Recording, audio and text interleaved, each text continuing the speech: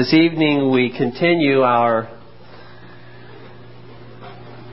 study of the fourth term of communion, and again to refresh our memories as to that fourth term, it says that public social covenanting is an ordinance of God, obligatory on churches and nations under the New Testament, that the national covenant and the solemn league are an exemplification of this divine institution, and that these deeds are of continued obligation upon the moral person. And in consistency with this, that the renovation of these covenants at Arkansas, 1712, was agreeable to the Word of God. Last time that we met, we considered the historical circumstances leading up to the National Covenant of 1638, and then the historical circumstances surrounding the subscribing of the National Covenant of 1638, and then a brief overview of the National Covenant.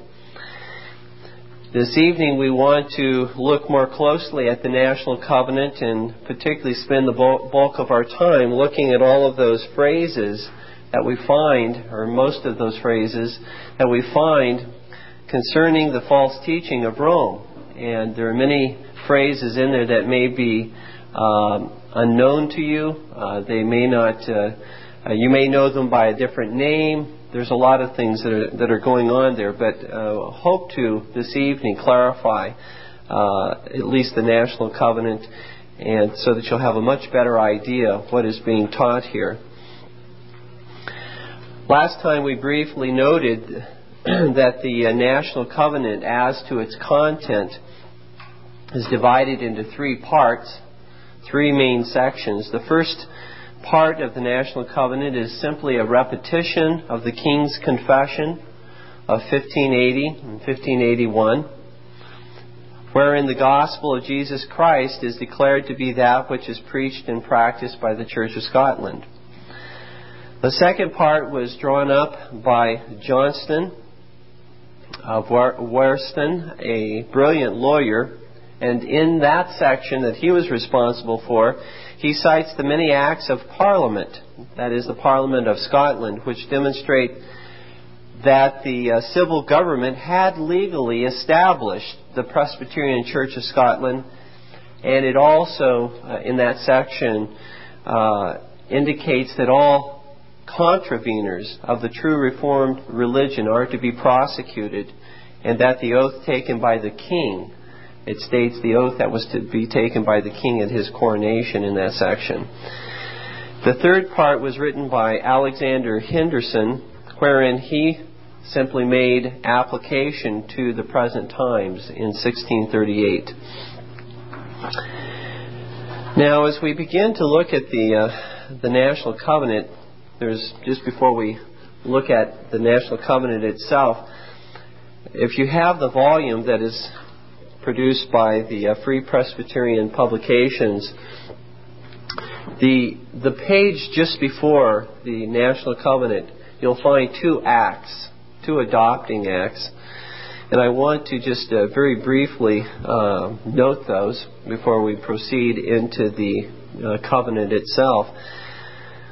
These are acts adopting or approving the National Covenant.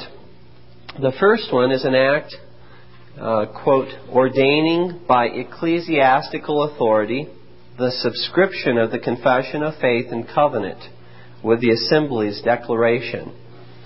So this is the adopting act of the General Assembly of the Church of Scotland, August the 30th, 1639. The first few phrases of that adopting act, I think, are very significant as to the purpose of the National Covenant. It says, the General Assembly, considering the great happiness which may flow from a full and perfect union of this kirk and kingdom by joining of all in one and the same covenant with God. And so this was, the purpose was to unite both the civil realm and the ecclesiastical realm, both in covenant with God, swearing the same covenant, the National Covenant of Scotland. so that they were not working at odds with one another. They were adopting, subscribing the same covenant. So they would be working together, each doing and performing its own duty to bring about reformation within the nation of Scotland.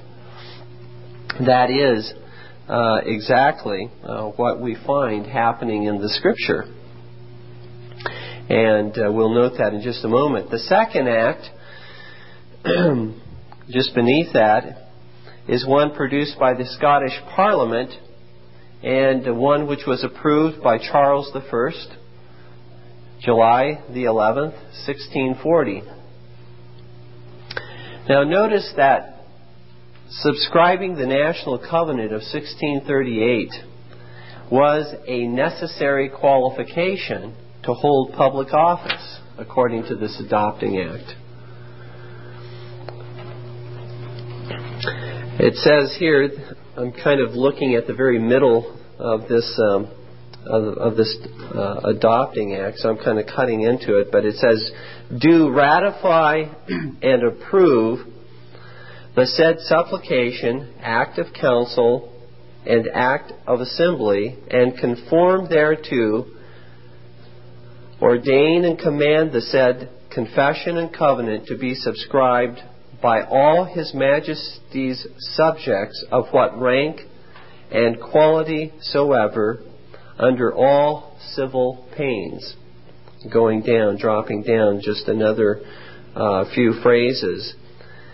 And also ordain the same to be presented at the entry of every Parliament, and before they proceed to any other act, that the same be publicly read and sworn by the whole members of Parliament claiming voice therein. Otherwise, the refusers to subscribe and swear the same shall have no place nor voice in Parliament. And siclike, ordain all judges, magistrates, or other officers of whatsoever place, rank, or quality, and ministers at their entry, to swear and subscribe the same covenant whereof the tenor follows. And so both ecclesiastical and civil, upon entering into their office, were required to swear the national covenant. And as I said earlier, this is the biblical pattern of a covenanted nation, wherein church and state are both covenanted to God to perform their respective duties. And we just simply note in 2 Chronicles 23:16,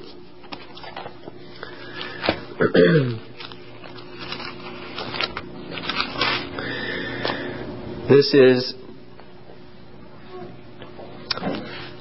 in reference to Joash, King Joash of Judah, and Jehoiada, the priest.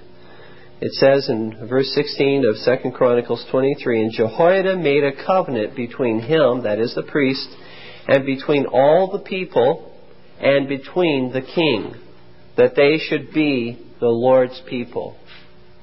A covenanted reformation between the state and the church, both covenanting to God. 2 Chronicles 34:29, one other very quickly. 2 Chronicles 34:29 says this, and this is with reference to King Josiah. Then the king sent and gathered together all the elders of Judah and Jerusalem. That would be the civil realm. And the king went up into the house of the Lord, and all the men of Judah and the inhabitants of Jerusalem, and the priests and the Levites, the ecclesiastical realm, and all the people, great and small. And he read in their ears all the words of the book of the covenant that was found in the house of the Lord. And the king stood in his place and made a covenant before the Lord to walk after the Lord and to keep His commandments and His testimonies and His statutes with all his heart and with all his soul, to perform the words of the covenant which are written in this book. And he caused all that were present in Jerusalem and Benjamin to stand to it. And the inhabitants of Jerusalem did according to the covenant of God and the God of their fathers.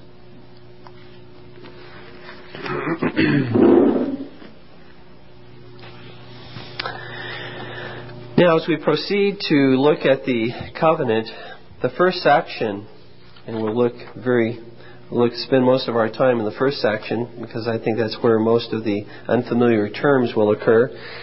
The first section of the National Covenant of 1638, as we've already noted, comprises the King's Confession, which was originally written by John Craig and subscribed in 1580 and then renewed again in 1590.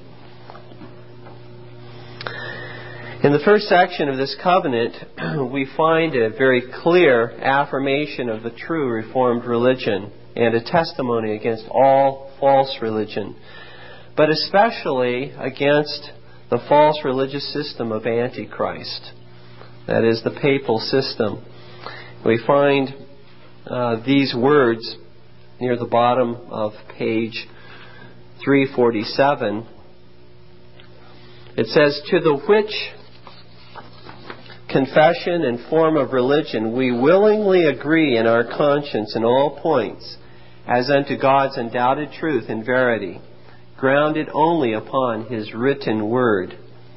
I might stop there and just again emphasize the fact that these reformers were saying that this document is not inspired, but it is of authority because it is grounded only upon His written word. Continuing on where I left off, "And therefore we abhor and detest all contrary religion and doctrine." Pause for a moment. All contrary, that is contrary to the true Reformed religion that is revealed in this document and is revealed in the Scottish Confession of Faith, that's revealed in the Westminster Confession of Faith. All contrary religion and doctrine. Continuing on with the quote, "But chiefly all kind of papistry, in general and particular heads, even as they are now damned and confuted by the Word of God and Kirk of Scotland. But in special, we detest and refuse the usurped authority of that Roman Antichrist upon the Scriptures of God, upon the Kirk, the civil magistrate, and consciences of men." Consider the following. We're going to have a long list of those detestable doctrines, but consider now the following detestable doctrines and practices that were abhorred by the Covenanted and Presbyterian Church of Scotland, as well as by all those who were Reformed, all the nations, all the national Reformed churches as well. And so now I began a long laundry list, grocery list rather, of those detestable doctrines. A denial of Christian liberty. If you want to begin here, I'm on the top of page 348, where it says, "All His tyrannous laws made upon indifferent things against our Christian liberty." So the popish denial of Christian liberty. In other words, the tradition of elders, which Jesus condemned in Mark chapter 7. Jesus said that they held their tradition up in such a way that they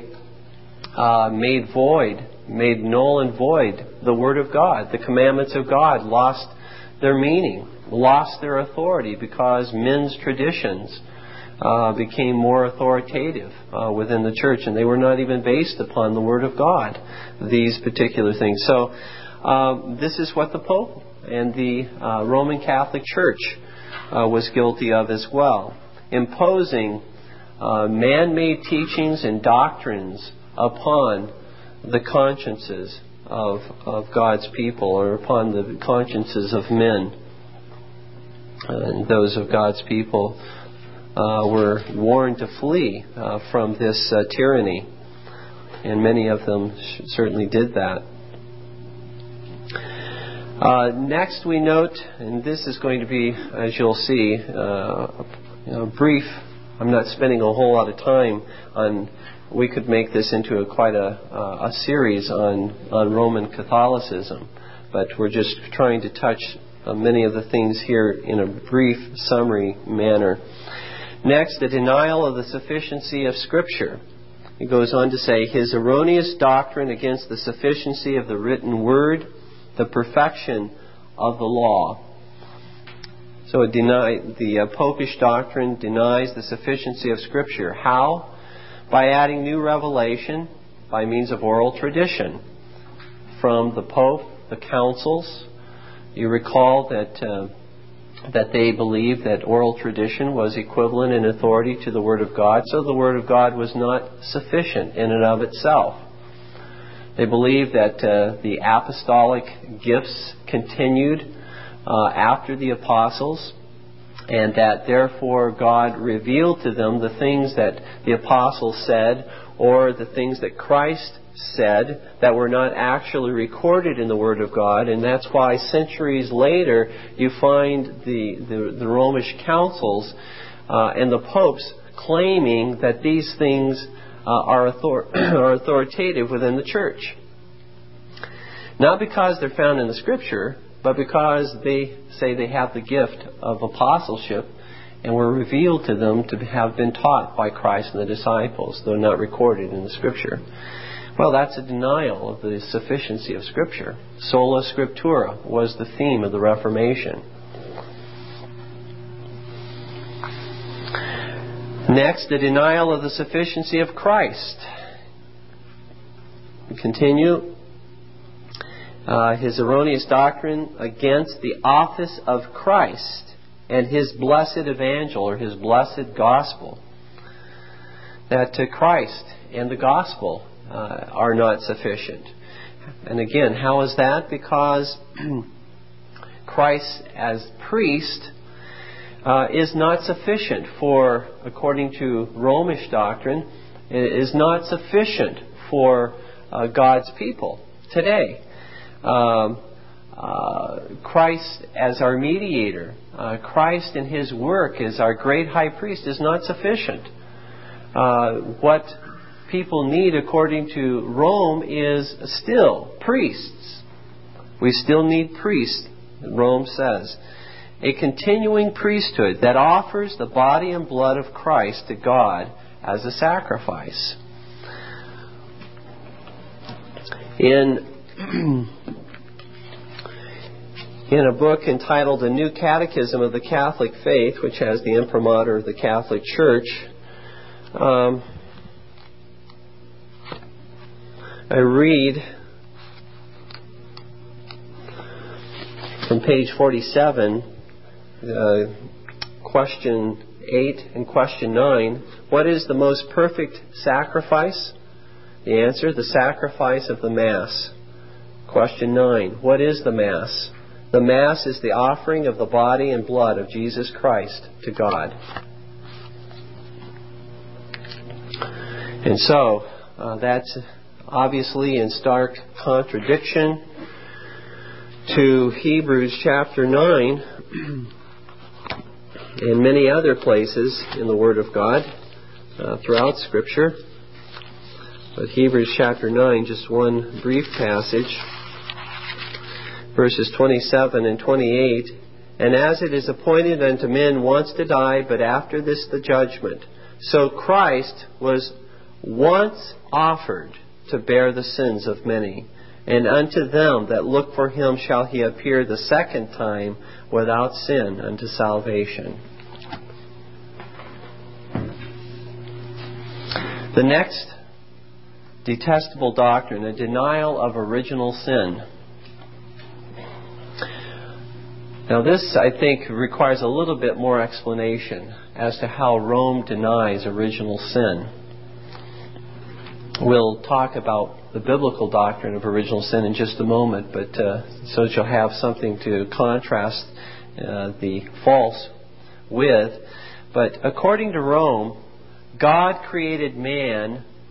When God created Adam and Eve, He created them with a natural concupiscence. That is, a natural sexual lust.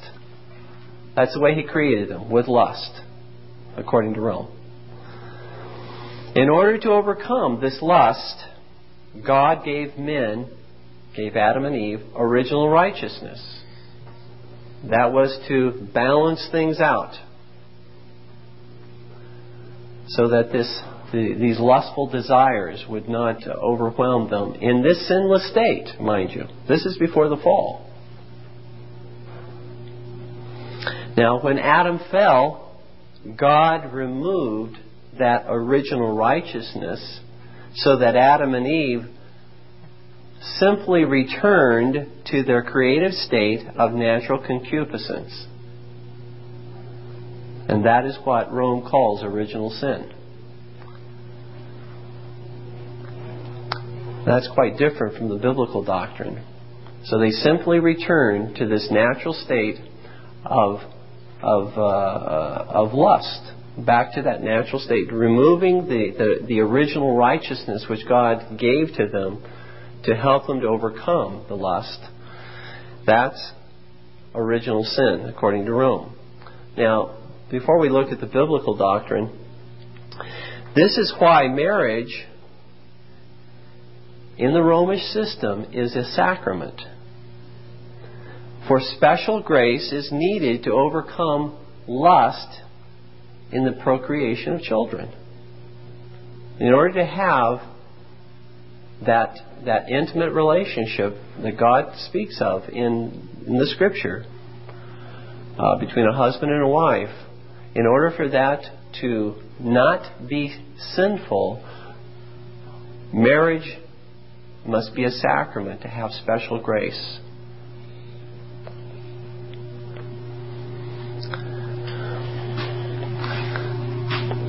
The only problem, again, is that marriage originates not after the fall, when sacraments were given, but marriage originates in creation, before the fall.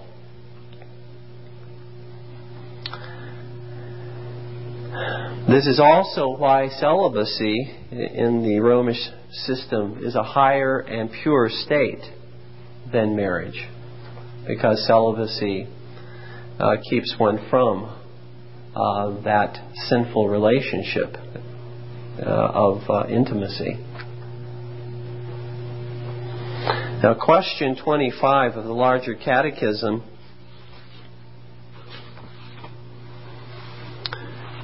states this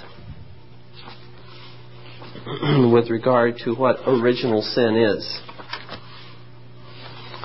Now, you remember, Rome says original sin is simply taking away original righteousness, which basically returns them to their lustful state.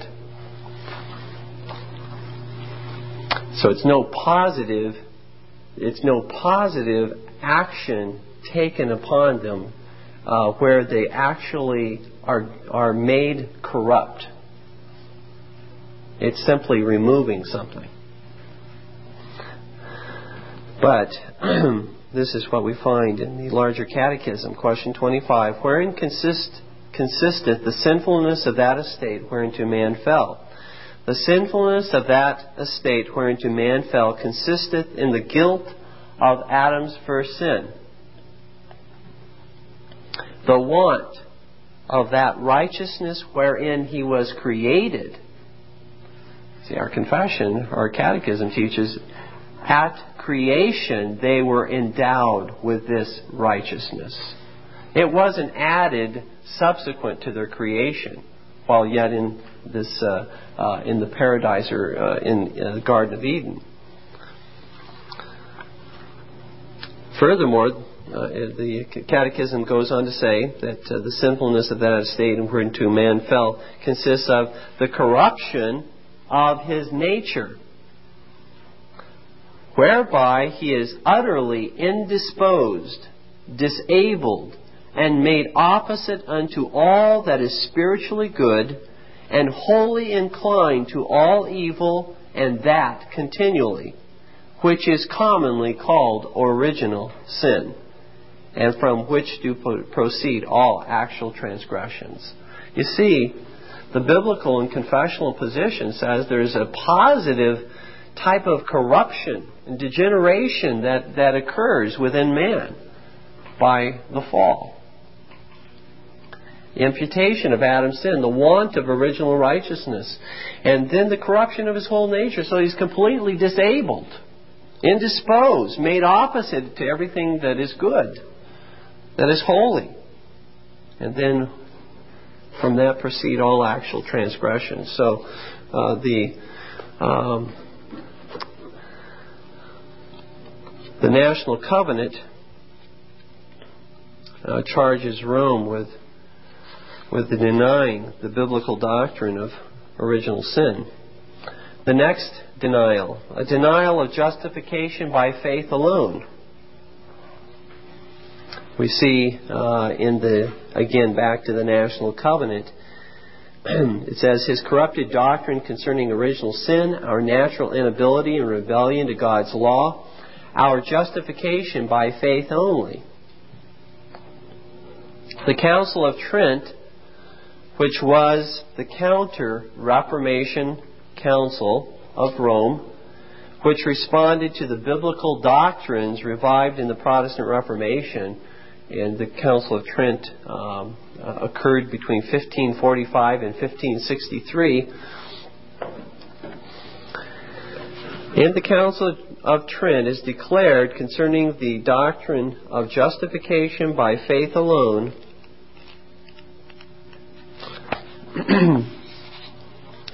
if anyone says, and I'm quoting now from the Council of Trent, if anyone says that by faith alone the sinner is justified so that no cooperation is required on his part in order to obtain the grace of justification, and that it is not necessary that he be prepared and disposed by the movement of his own will, let him be accursed.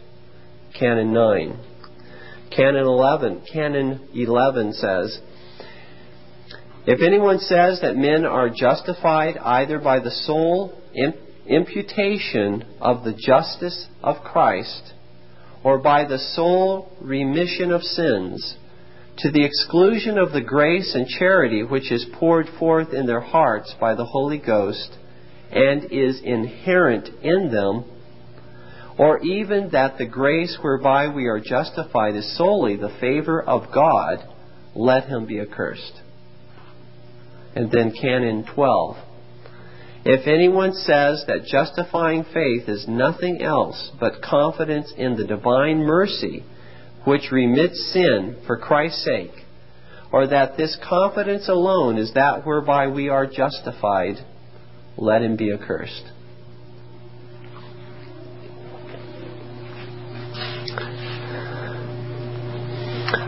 Rome also denies an imperfect sanctification in this life.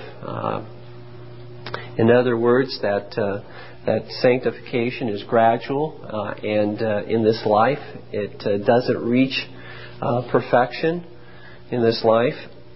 Rome teaches a perfectionism in this life. Saints are those, and we'll talk a little bit about saints. Saints are those who do more than what God's law requires. When a person becomes a saint in the Roman Catholic Church, these are people, according to Romish heresy, that actually do more than what God's law requires. They perform works of supererogation, and those are again simply works beyond what God requires of them. More than the will of God, more than the law of God requires. They perform works of supererogation, which works, these works of supererogation, become the basis for the dispensing of indulgences. Indulgences are given to people based on works of supererogation performed by the saints.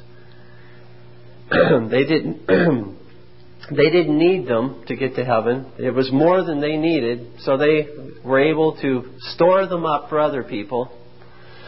And priests have the ability to take those works and to dispense them. Various occasions, sometimes at funerals, sometimes at Mass, various times, usually to help people move out of purgatory a little quicker.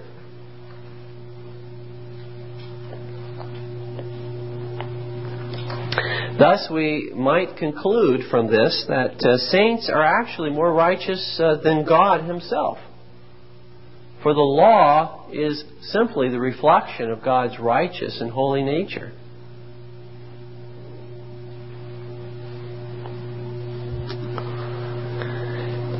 Saints, according to Romish doctrine, if they were to be consistent, now they wouldn't say this, I'm drawing these implications out.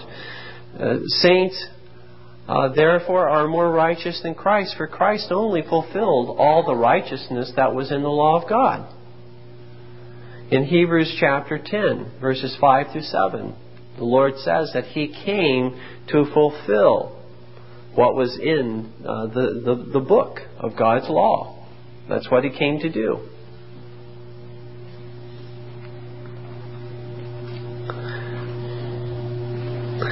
And this is, again, relates to Rome's view of Mary.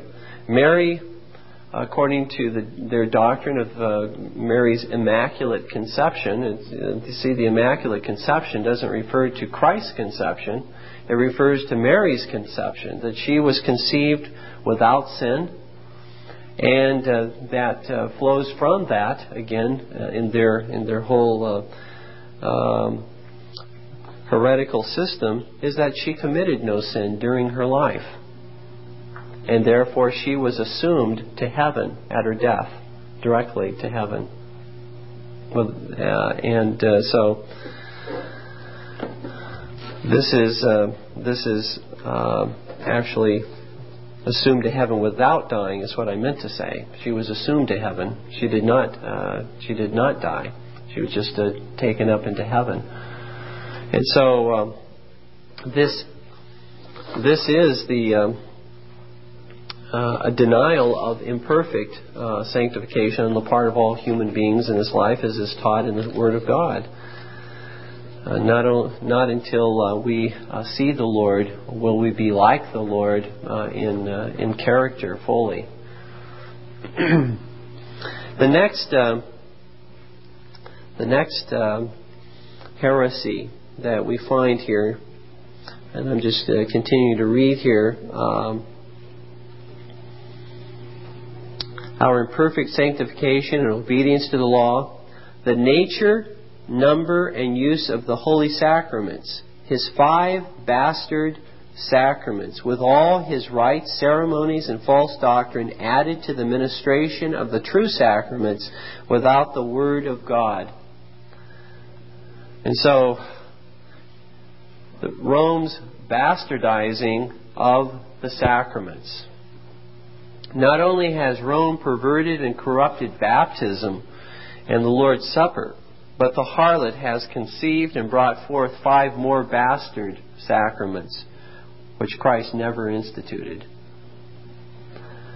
Those, very briefly, are these. Number 1, as I said, besides having corrupted and perverted baptism and the Lord's Supper, these other 5 are confirmation, and that is where the priest conveys the Holy Spirit by laying on of hands to a person as a second work of grace. It's not Pentecostals who originally thought up a second work of grace. It's inherent in Rome's doctrine, where in the sacrament, so-called sacrament of confirmation, the priest conveys the Holy Spirit to people.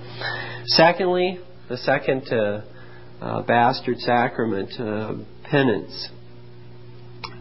The sins, in this particular so-called sacrament, the sins committed after baptism are confessed to the priest and forgiven by the priest, whereupon the priest gives the confessor a penance to perform, so that he might satisfy God for the temporal punishment due as sin.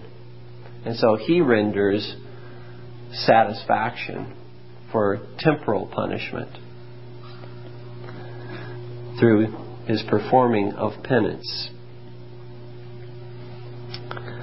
The third bastard sacrament is that of matrimony.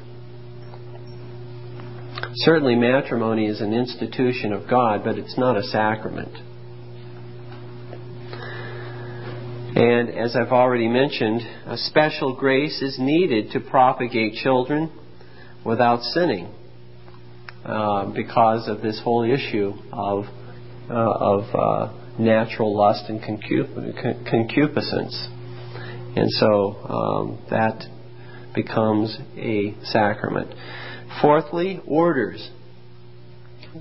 Special grace given through ordination to priests, bishops, archbishops, cardinals, and popes, so that they can be the depository and the dispensary of grace to others.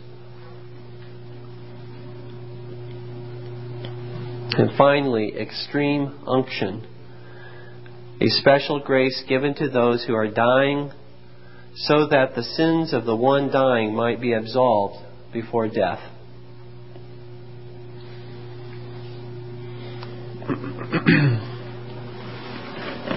Let's see here.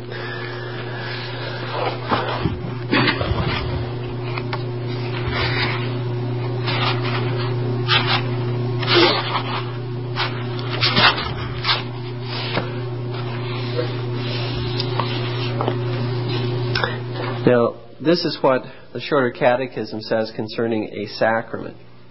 What is a sacrament? A sacrament is an holy ordinance instituted by Christ,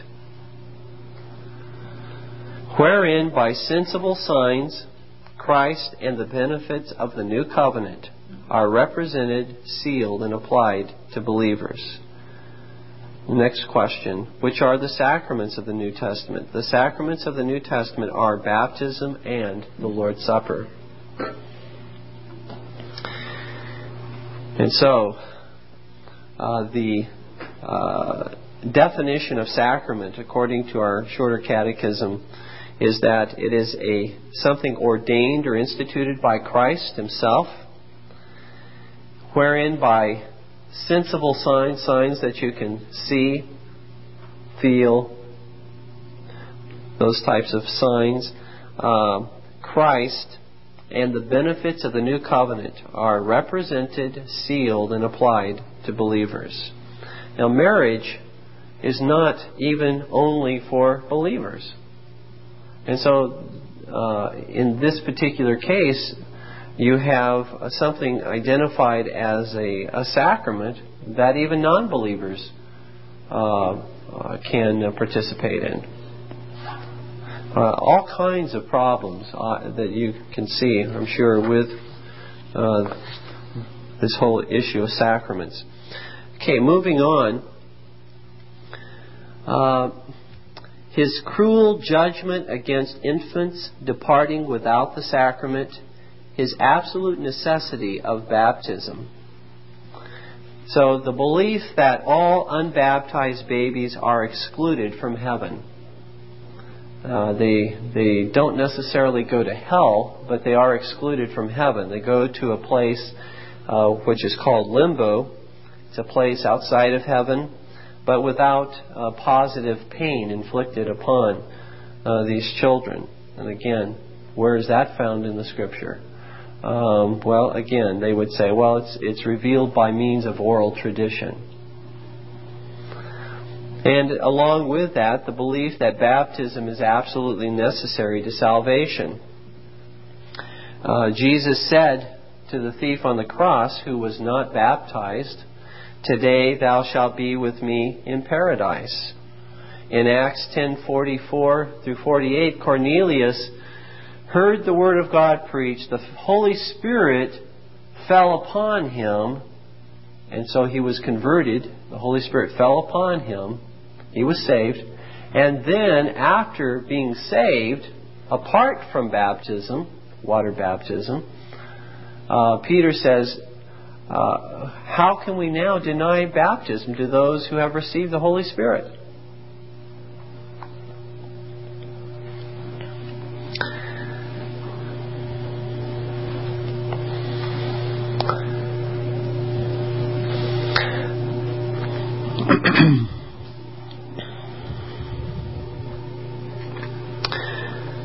Continuing on now, his blasphemous opinion of transubstantiation, or real presence of Christ's body in the elements, and receiving of the same by the wicked, or bodies of men. So the belief in transubstantiation is a heretical position. That simply would be that the elements of bread and wine, after being blessed by the priest, are changed into a different substance. Though outwardly they continue to look like bread and wine, the essence or substance of them is actually changed so that they are, according to Rome, the actual body and blood of Christ. And it's really quite an amazing view, because in the original institution, when the Lord Jesus took the bread and took the wine, and he was standing there in person, and he said, "This is my body. This is the cup of the new covenant, a testament of my blood." He was there in person. He was there in body. And it's very obvious from the way in which Jesus refers to himself as the door. I am the door. I am the good shepherd. That this is symbolic language. Jesus is saying that this bread signifies my body. This wine signifies my blood, which is shed for many for the remission of sins. There was no hocus pocus going on at that particular point when at the first institution of the Lord's Supper. This whole idea breeds a very superstitious view of everything that the priest does. It's almost like magic is being performed up there on the stage. And this is what happens with these various views. As we continue through, you'll see more of this.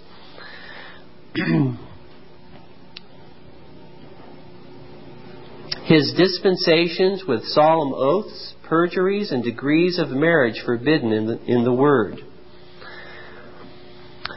That is, the dispensing or revoking of oaths. The only time oaths and vows can be dispensed with is when they are unlawful. And then it is not a priest or pope who grants such a dispensation, but it's the Word of God, which alone binds a man's conscience.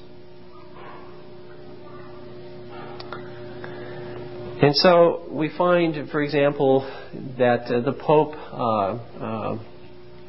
and Jesuits, they can take false vows and false oaths and never intend to keep anything that they have vowed to do because they're taking an oath to an infidel or to a heathen or to one who's not a Catholic.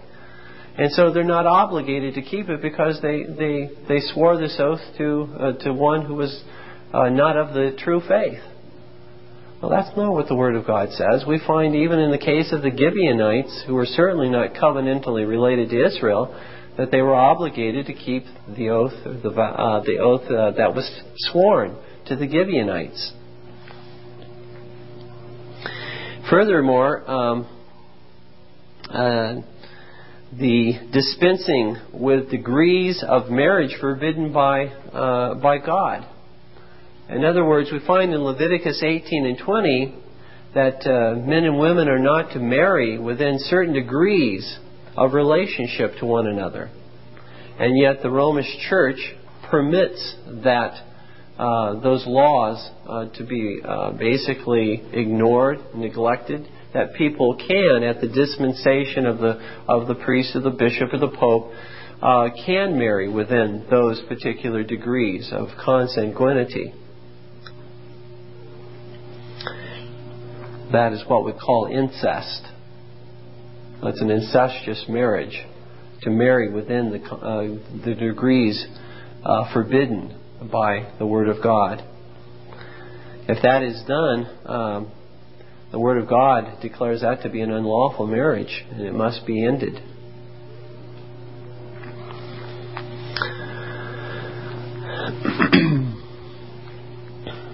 Continuing now, his cruelty against the innocent divorced. Very conveniently, the Romish Church denies divorce to innocent individuals. However, marriages are annulled, sometimes after many years, after having been contracted by special dispensations of the Pope or of the Church. And so they don't believe in divorce, they believe in annulments. And so, again, innocent parties, for example, who have been grievously sinned against, have no recourse, contrary to Scripture, where the Lord and Paul both speak of fornication and abandonment, desertion, as being just grounds for a lawful divorce.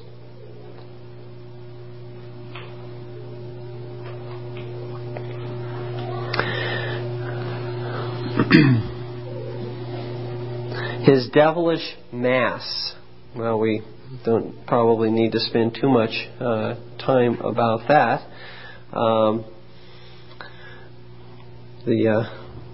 The adjective says, I think, enough about what they thought about the Mass. Devilish Mass. His blasphemous priesthood. Again, because that undermines the priesthood of Jesus Christ. His profane sacrifice for the sins of the dead and the quick, for the living. In other words, Mass is said for the dead who are in purgatory in order to shorten their stay there. Many things wrong with that. I mean, Mass, it's a devilish Mass, as they said.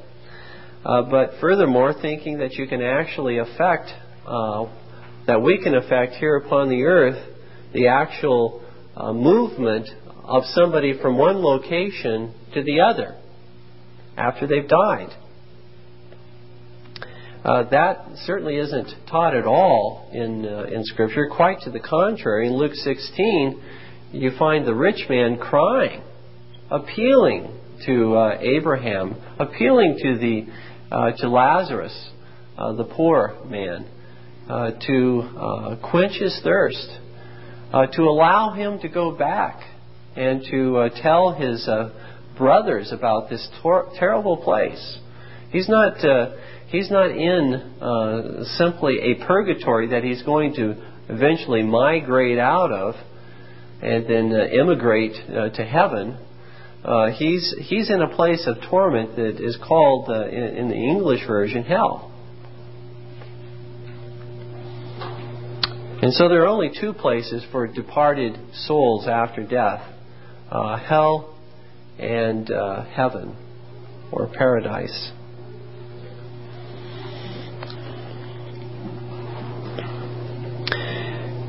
Next, his canonization of men.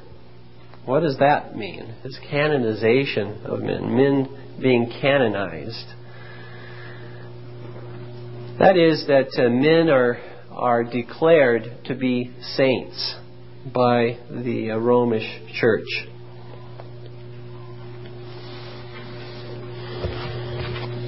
In a little work called Secrets of Romanism, I'm reading from page 141. This again is from the Council of Trent. session 25, the saints who reign with Christ offer up their own prayers to God for men. It is good and useful suppliantly to invoke them and to have recourse to their prayers, aid, and help for obtaining benefits from God through His Son, Jesus Christ, who alone is our Redeemer and Savior. Those persons think impiously who deny that the saints who enjoy eternal happiness in heaven are to be invoked, who assert that they do not pray for men, who declare that asking them to pray for each of us in particular is idolatry, repugnant to the Word of God and opposed to the honor of the one mediator of God and men, Christ Jesus. And so we are to pray to them for their help and aid, and they pray for us, according to Rome. This is abominable, as the Word of God teaches, that we are only to pray to God, to no creature except God.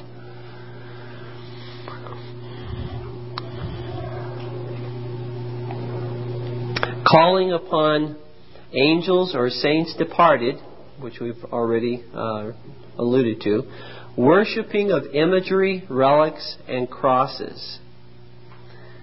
This is clearly a violation of the second commandment.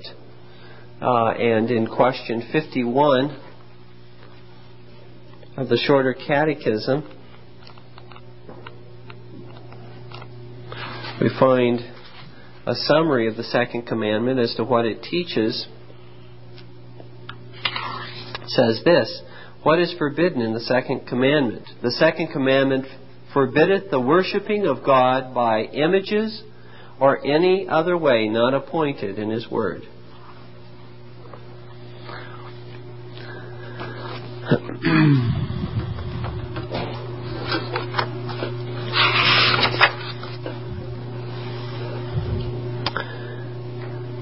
Dedicating of kirks, altars, and days.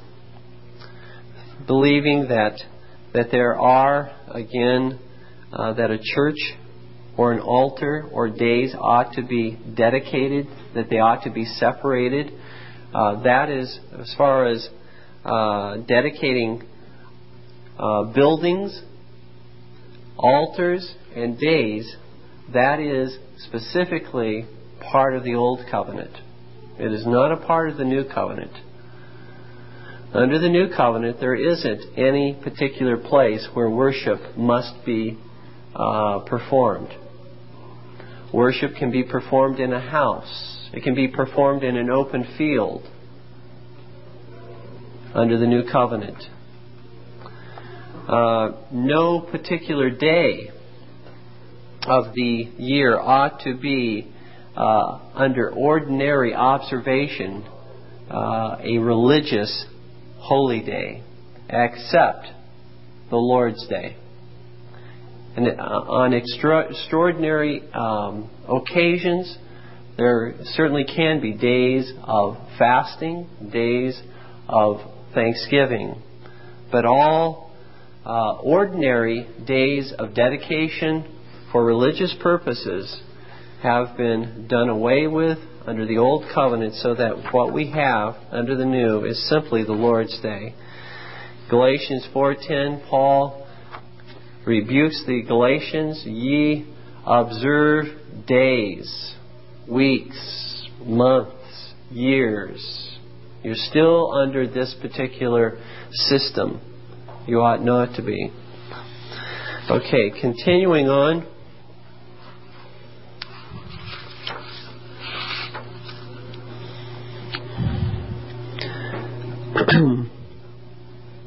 Vows to creatures, and we've alluded to that, would be the saints to angels. His purgatory, prayers for the dead. Purgatory being again a place where those who will eventually find themselves in heaven have to spend hundreds, thousands of years burning off, being purged. That's the word purgatory comes from purged, being purged of their sin, paying. In other words, again, Christ's satisfaction is not sufficient. What Christ accomplished on the cross is not enough. You've still got to do something. It was not paid in full.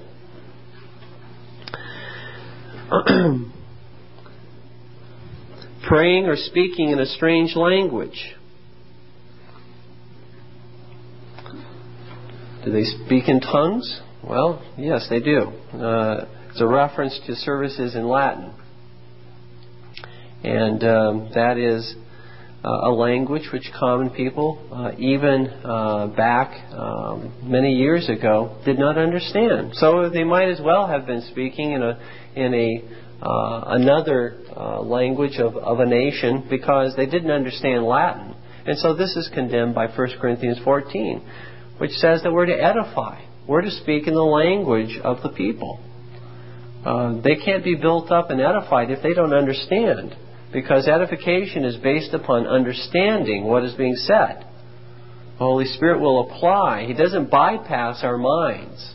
He doesn't bypass our understanding. The Holy Spirit takes the Word of God, which is given in simple, clear, in our case, English, so that you understand what God is saying. And then, as the Word of God is applied, it becomes to us power and strength and encouragement.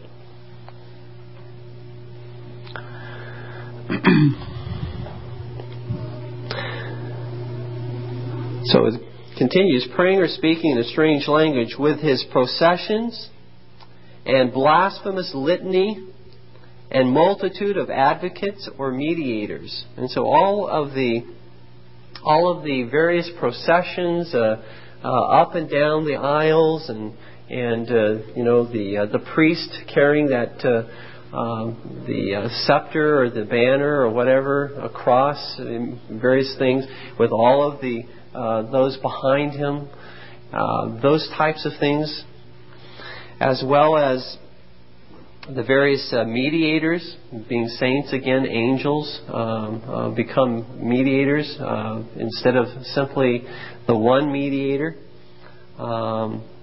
between God and man, according to 1 Timothy 2:5, Christ Jesus. His manifold orders, that would refer to all of the orders being all of the unbiblical offices that are established by the papacy, the priest, the archbishop, the cardinal, the pope, the abbot, on and on and on. All these unbiblical offices. Manifold orders. Auricular confession. Auricular confession. Auricular refers to something that is heard. And so this is a confession that must be verbal and spoken to a priest, and without that, there is no forgiveness of sin. Unless you confess that sin to a priest, you will not be forgiven. You cannot go directly to God and seek His forgiveness. And so we say, what is the Lord's Prayer all about? This is what Christ said was a pattern of prayer. Forgive us our debts as we forgive our debtors. And so, again, blasphemous. His desperate and uncertain repentance. Focus on that idea of uncertain repentance. In the next phrase, his general and doubtsome faith. In the Romish Church, you can never be absolutely certain that God has forgiven you, because you may have either placed, on your own part, you may have placed some impediment in the way of grace. You may have done everything right, but there may have been some impediment, something you have placed in the way that would prohibit that grace from reaching you. Or, on the other hand, the priest may have some impediment in his life. And so you can't ever be sure that, even accepting their view for the sake of argument, that it was correct, you can never be sure that you're actually forgiven. You can never be sure that you're actually saved, because the grace has to come through these channels, through these sacraments. And if either you have some impediment or the priest has some impediment, some blockage, something in their life, something that's blocking it, then it won't happen. And so you can never be certain. You're always in doubt. In fact, certainty or assurance, in the Romish view, is a mere presumption and is a grave sin. To have certainty or assurance of salvation. That's foreign to a Roman Catholic. His satisfaction of men for their sins. Again, we've already alluded to many times how their doctrine teaches that men can satisfy what Christ was supposed to have satisfied. Men fill out and make full. His justification by works. We've talked about how the Council of Trent denied justification by faith. What's left is that justification by works. Opus operatum. Opus operatum. That's a Latin phrase which simply means in the doing it is done, or in the accomplishing it is accomplished. In the performing it is performed. That is, when the priest performs an action, it is not a sign or seal, as in the case of the sacraments, the two sacraments that Christ has given to us. These actions on the part of the priest, they're not simply a sign or seal. They actually accomplish and convey that grace. In the dispensing of it, in actually doing it, it conveys the grace at that particular point in time. For example, when the priest baptizes, sin is washed away. Original sin is cleansed. When the priest blesses the elements of bread and wine, they actually become the body and blood of Christ. And again, as I said earlier, because of this view of opus operatum, the superstition just reigns throughout the Roman Catholic Church. I mean, people watch with great awe and wonder because all that the priest does up there is a miracle. Every time that he does something up there, it's miraculous. And just because he does it, he has that power supposedly given to him by God to do so. Works of supererogation, we've already talked about that. Merits, pardons, I think are self-explanatory. Peregrinations.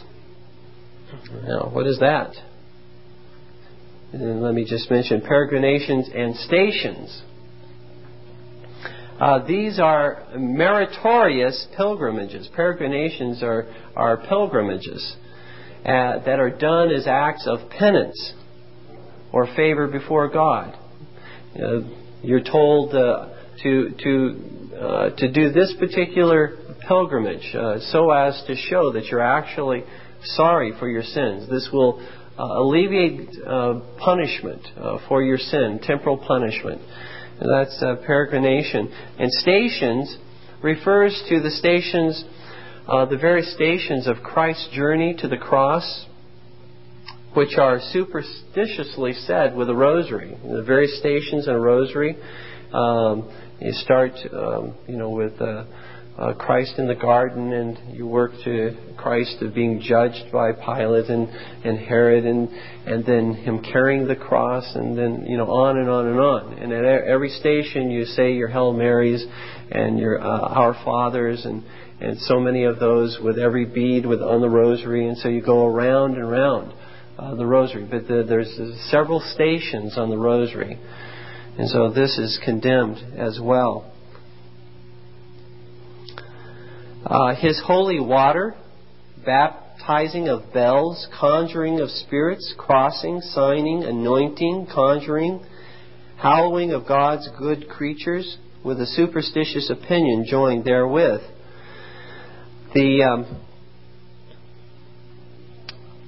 Let me look back here again. The holy water. In other words, there is a water that is specifically consecrated, that no one is to use in a way other than the priest dictate, and the priest himself makes it holy by consecrating it. And furthermore, the baptizing of bells, and so consecrating the bells with this holy water.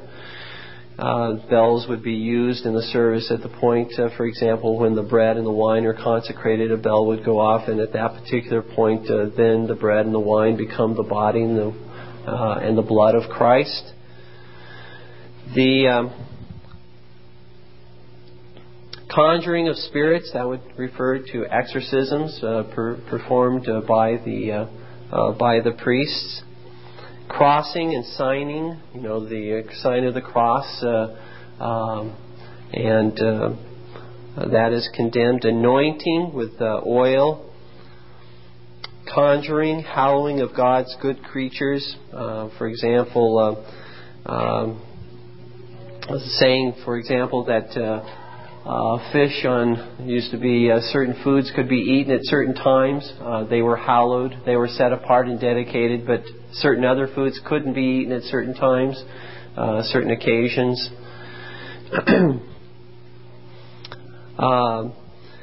Continuing on, his worldly monarchy and wicked hierarchy. His wicked monarchy, that would simply refer to the Pope's claim that he ruled over all civil realms. That though being ecclesiastical ruler, God had given to him power over kings and princes as well. And so he had a worldly monarchy. It wasn't a spiritual kingdom. Kind of the reverse of Erastianism. Whereas Erastianism is the civil magistrate intruding into the affairs of the church, here you have a worldly monarchy where the church controls the civil realm. The wicked hierarchy would refer to episcopacy, the various order, bishops, and things like that, and in this would not only be condemned the Romish system, but the Episcopalian system as well.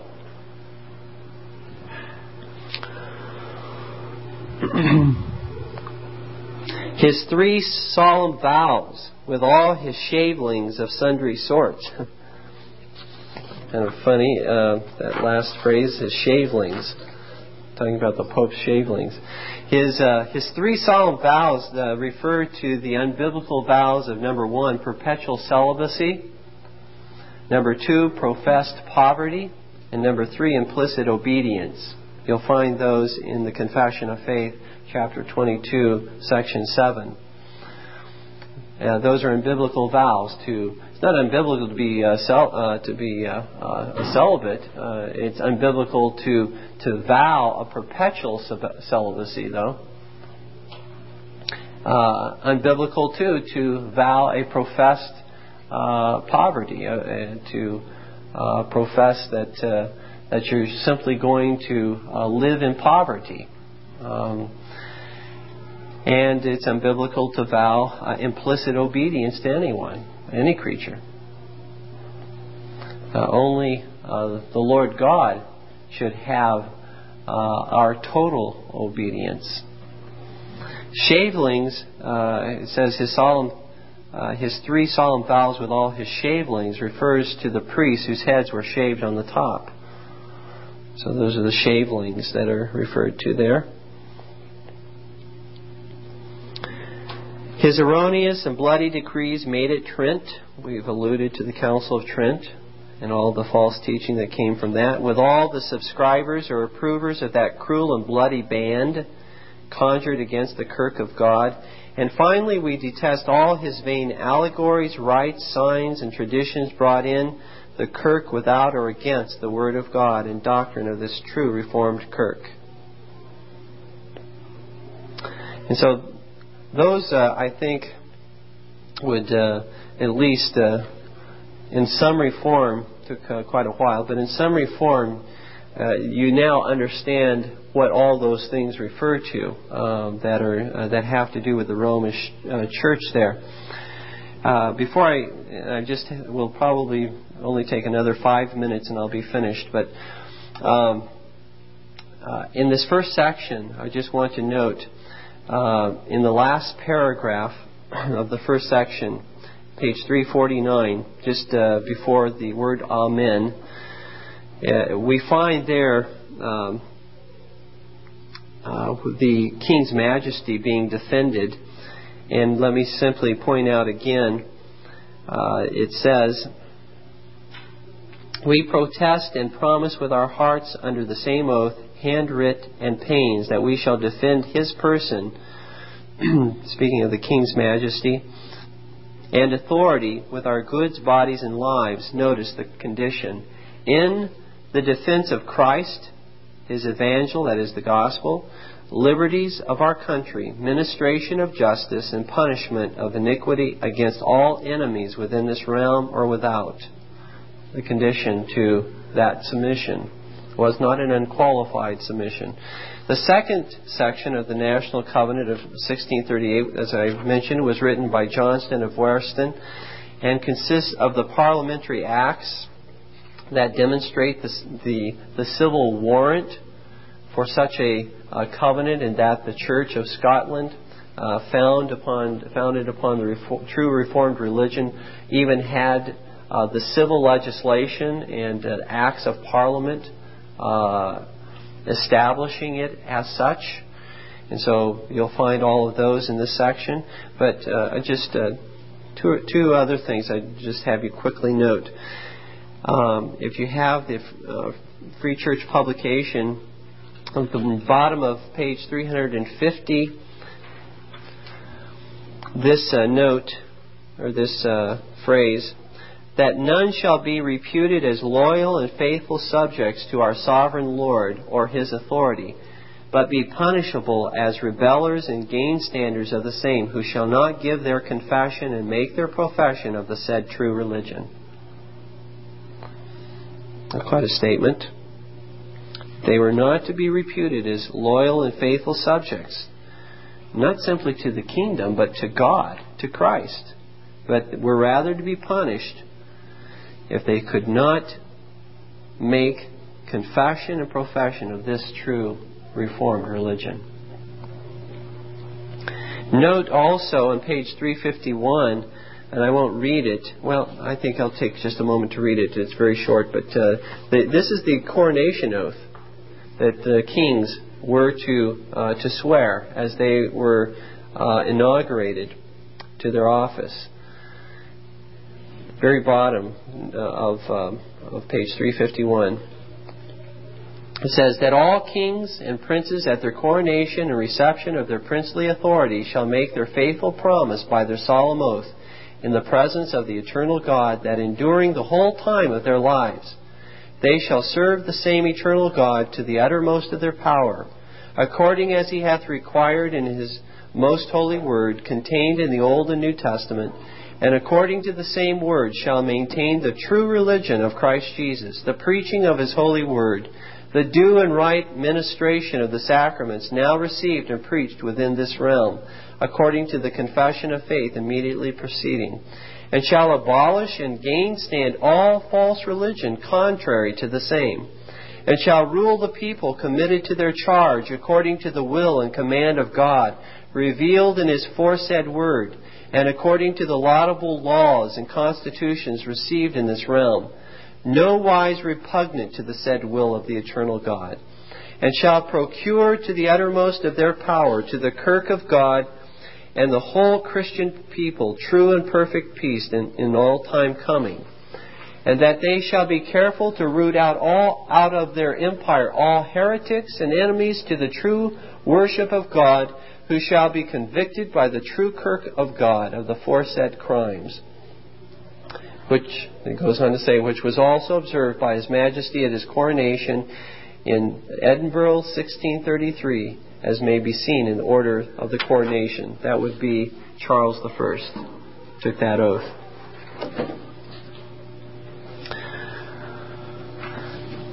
No pluralism there, is there? There is not this idea of toleration of various views. The true Reformed religion was defended and established. And then one other very brief observation in the second section. On page 352, note the perpetual obligation of this covenant and how it binds all succeeding generations. This would be near the end of the second paragraph.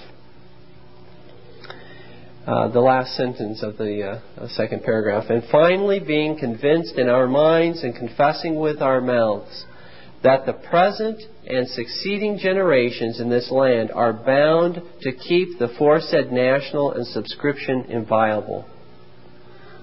Bound. Present and succeeding generations. And I simply note, if it binds even one descendant, or even one generation after those who were present and took it, and if it binds even one person afterwards who was not present then it must bind all descendants and all succeeding generations. There's no way that you can possibly stop it at the second generation. And it would not bind the third, or the fourth, or the fifth, or the sixth generation. And then finally, the third section of the National Covenant of 1638 was written by Alexander Henderson and relates the covenant to the circumstances of that present age. And again, I would simply note two things very briefly. Page 353, the second, it's the first indented paragraph there. It says, and in like manner, with the same heart we declare before God and men that we have no intention nor desire to attempt anything that may turn to the dishonor of God or to the diminution of the King's greatness and authority. But on the contrary, we promise and swear that we shall to the uttermost of our power with our means and lives stand to the defense of our dread sovereign, the King's majesty. That would have been Charles I at this time. His person and authority. Now notice the qualification again. In the defense and preservation of the foresaid true religion, liberties, and laws of the kingdom. As also to the mutual defense and assistance, every one of us of another, in the same cause of maintaining the true religion and His Majesty's authority. And so again, not an unqualified submission, a qualified submission. And finally, on page 353, again, simply note in this section, at the very end where I was just reading, go to the very bottom of that paragraph, the last sentence. Neither do we fear the foul aspersions of rebellion, combination, or what else our adversaries from their craft and malice would put upon us, seeing what we do is so well warranted and ariseth from an unfeigned desire to maintain the true worship of God, the majesty of our King, and the peace of the kingdom, for the common happiness of ourselves and our posterity. Again, they understood this to relate not only to themselves but to their posterity. Well, that's all that I'm going to take the time to go through this time in this series. And so thank you for your attention. You've been very patient. Are there any questions?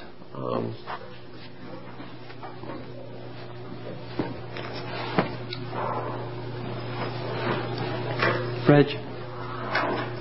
Would you agree that even though this covenant, when it's speaking of Rome a lot of times, say for instance when it condemns the Council of Trent, when you were reading some of the things you read today, and other sections on freedom of the will and Trent, and you read some of the justification and things like that, much of the modern so-called evangelical movement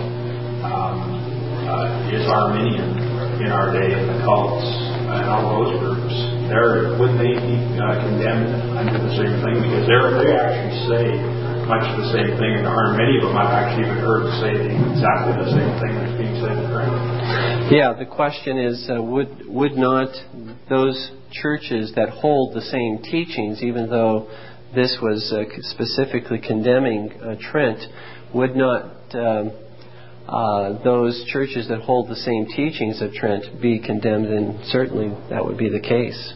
Anyone who holds those views would be condemned because it's not simply a question of condemning a particular organization, but it's condemning a false teaching, a false doctrine. And whoever holds that false doctrine would fall under that condemnation.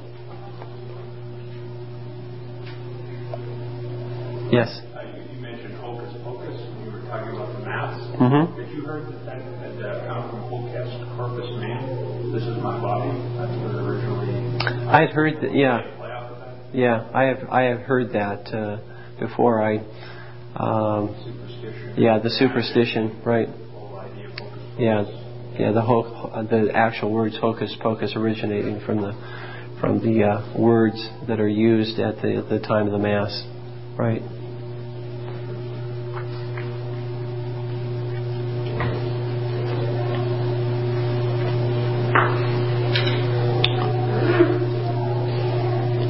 Are there any other questions?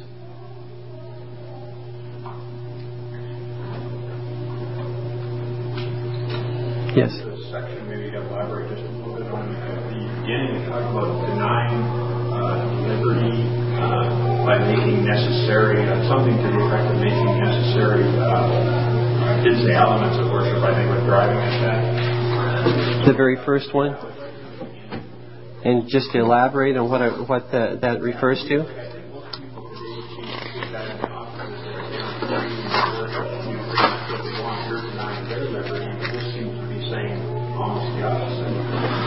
Okay, yeah, let me just quickly look at the wording here.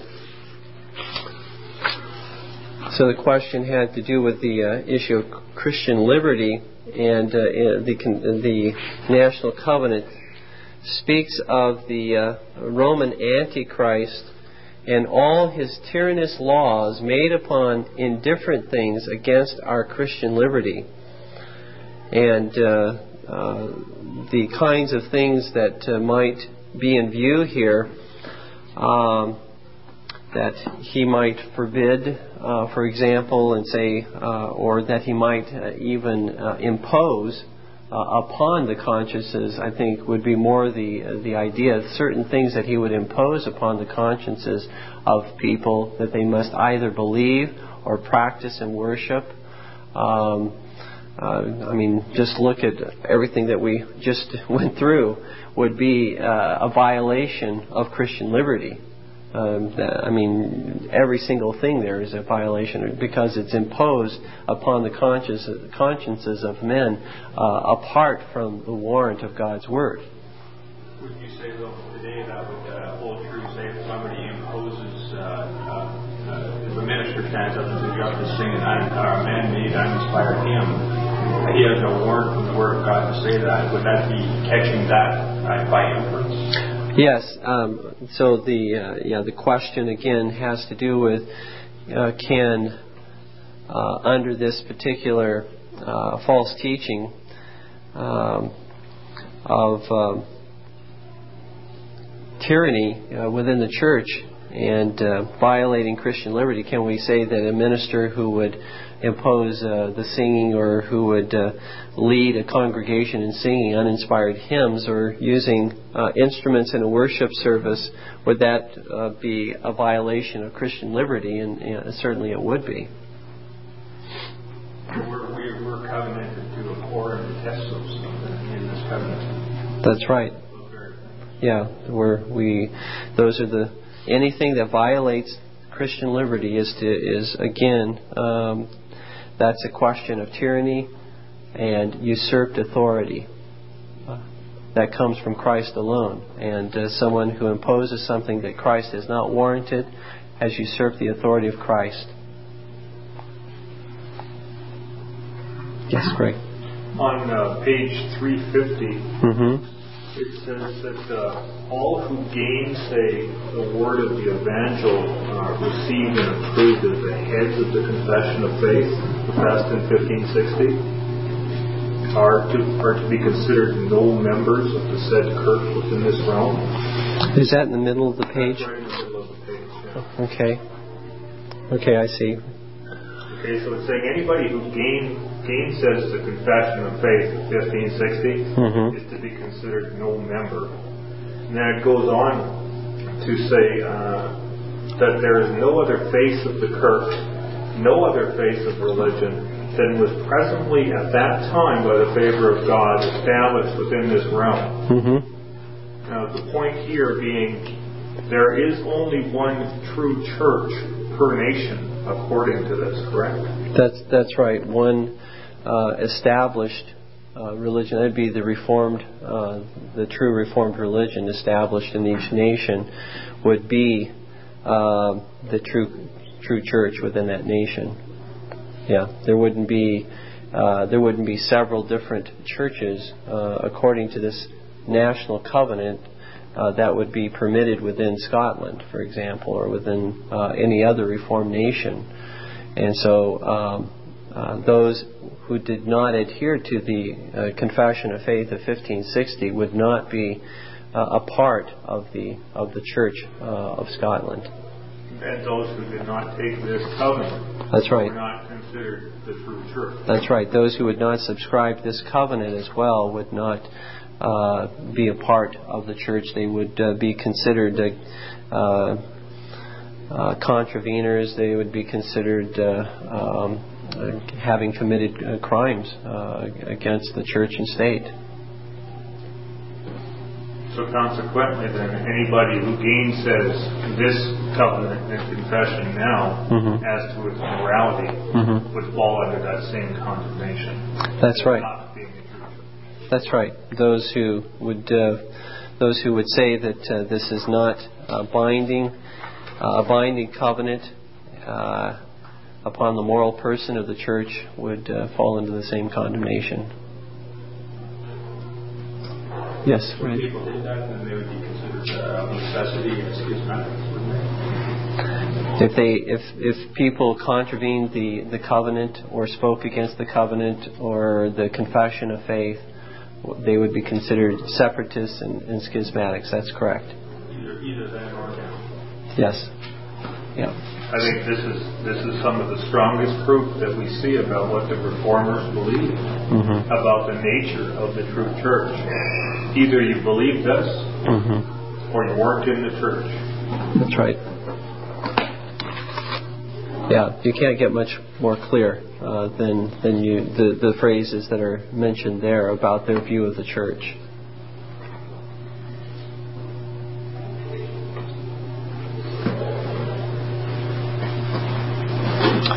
All right. Thank you very much for your attention.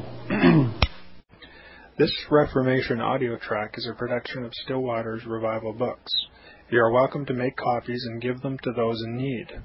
SWRB makes thousands of classic Reformation resources available, free and for sale, in audio, video, and printed formats.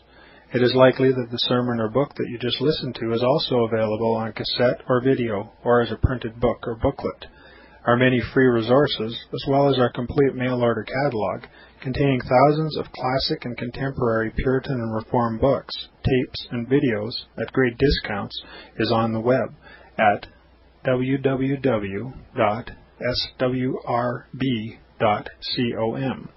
We can also be reached by email at swrb@swrb.com, by phone at 780-450-3730, by fax at 780-468-1096, or by mail at 4710-37A Avenue, Edmonton, that's Edmonton, Alberta, abbreviated capital A, capital B, Canada, T6L3T5.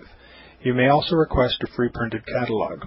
And remember that John Calvin, in defending the Reformation's regulative principle of worship, or what is sometimes called the scriptural law of worship, commenting on the words of God, which I commanded them not, neither came into my heart, from his commentary on Jeremiah 7:31, writes, God here cuts off from men every occasion for making evasions, since he condemns by this one phrase, I have not commanded them, whatever the Jews devised. There is then no other argument needed to condemn superstitions than that they are not commanded by God. For when men allow themselves to worship God according to their own fancies, and attend not to his commands, they pervert true religion. And if this principle was adopted by the papists, all those fictitious modes of worship in which they absurdly exercise themselves would fall to the ground. It is indeed a horrible thing for the papists to seek to discharge their duties towards God by performing their own superstitions. There is an immense number of them, as it is well known, and as it manifestly appears. Were they to admit this principle, that we cannot rightly worship God except by obeying his word, they would be delivered from their deep abyss of error. The prophet's words, then, are very important, when he says that God had commanded no such thing, and that it never came to his mind, as though he had said that men assume too much wisdom when they devise what he never required, nay, what he never knew.